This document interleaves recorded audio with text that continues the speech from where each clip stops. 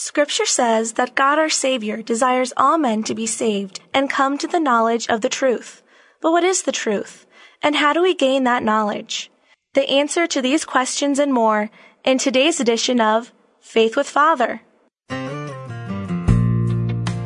Living Bread Radio presents Faith with Father, a program aimed at teaching today's culture the truth about the Catholic faith. And now here's your host, Tim Perry. Hello, and welcome to this edition of Faith with Father.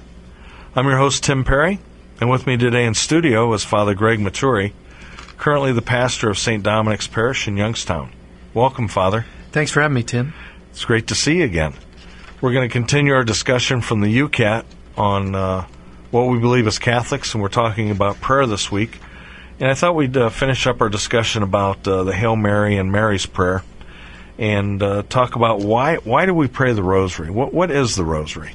Sure. The Rosary is a form of meditation where we concentrate on the mysteries of Christ's life, the salvation that God has wrought through the life of Christ. And so we have the joyous mysteries, the 5 joyous mysteries, the 5 sorrowful mysteries, and the 5 glorious mysteries, and of course St. John Paul II added the 5 luminous mysteries. Mm-hmm. So these are the mysteries through which God accomplished our salvation, and we meditate on them in a special way with our Blessed Mother Mary, because as with all children, our mother plays an important role in our prayer life.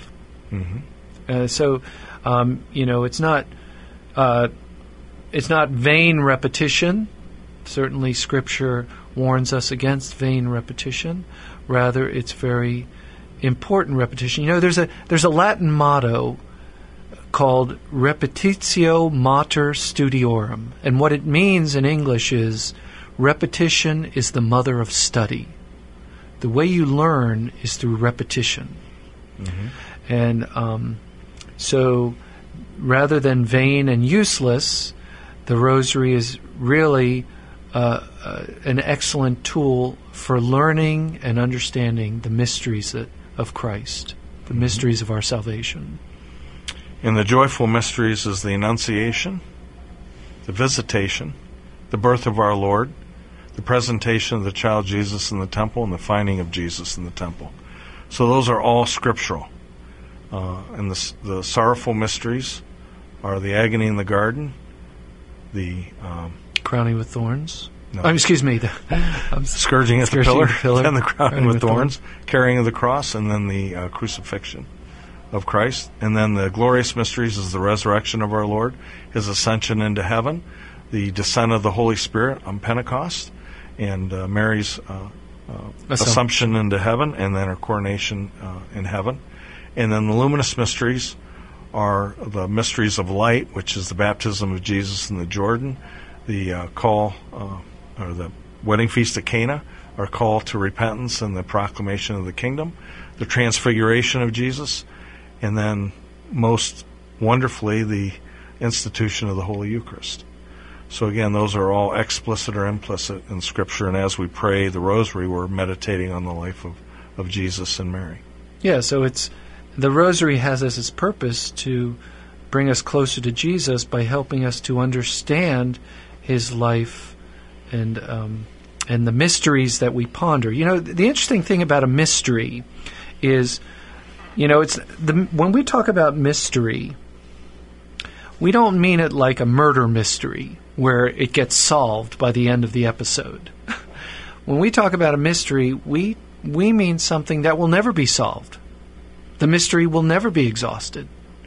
We will spend all eternity pondering the mystery, and yet we will always learn more and more and more and more.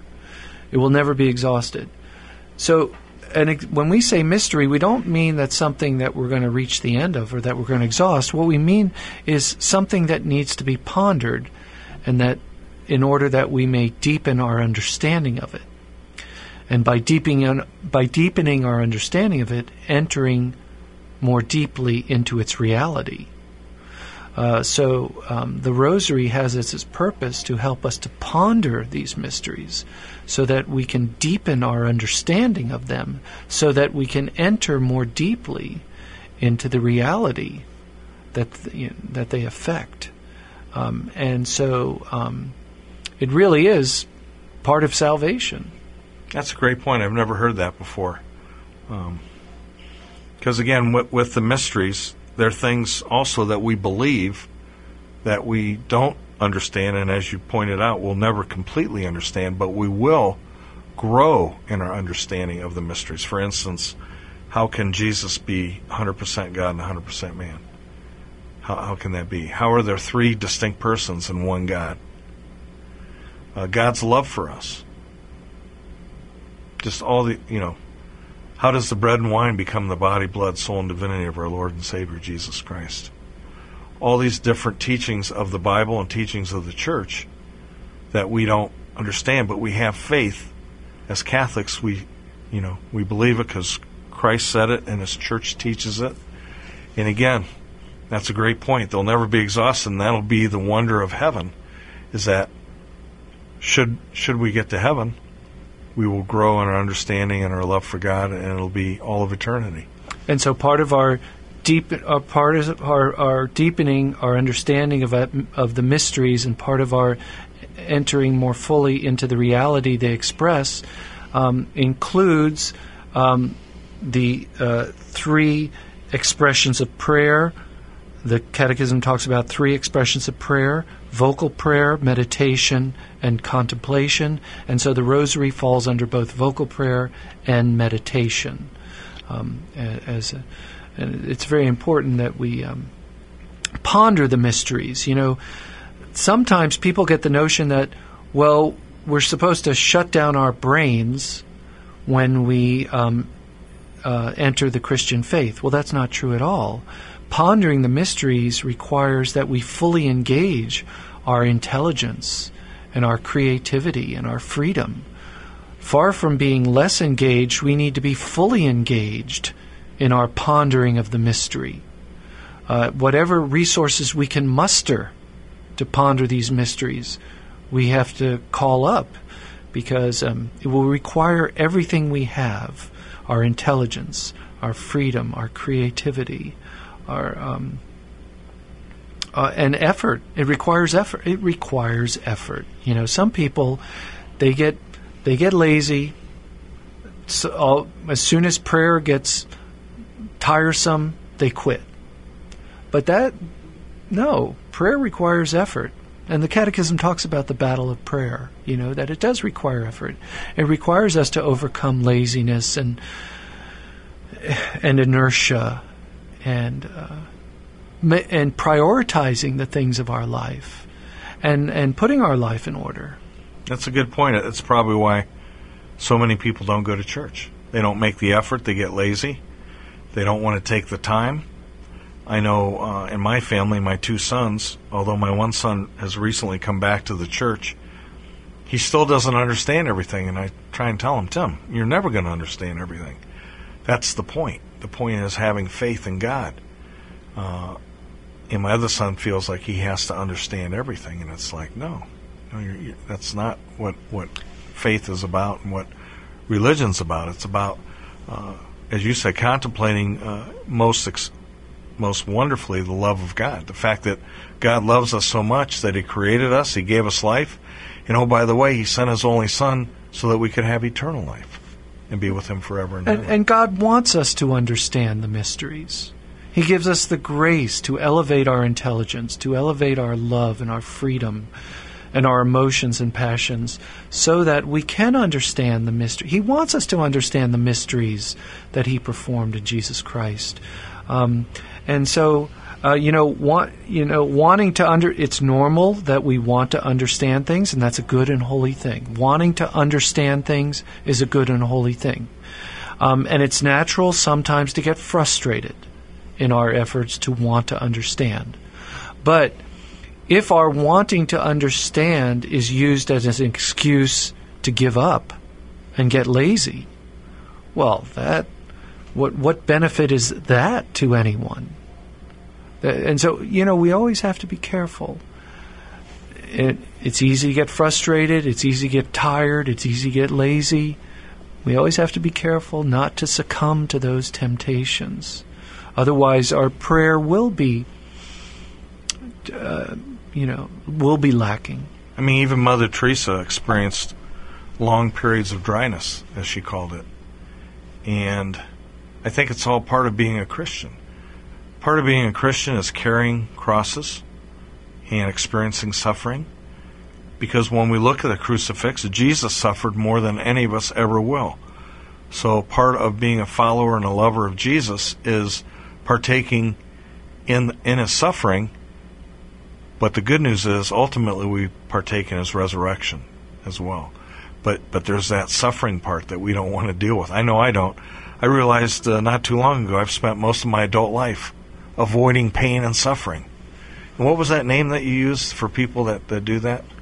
You used a term that's somewhat derogatory.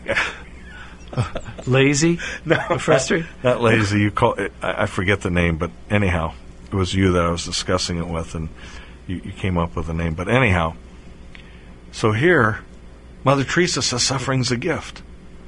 And sometimes when we're praying, we're going to experience dryness.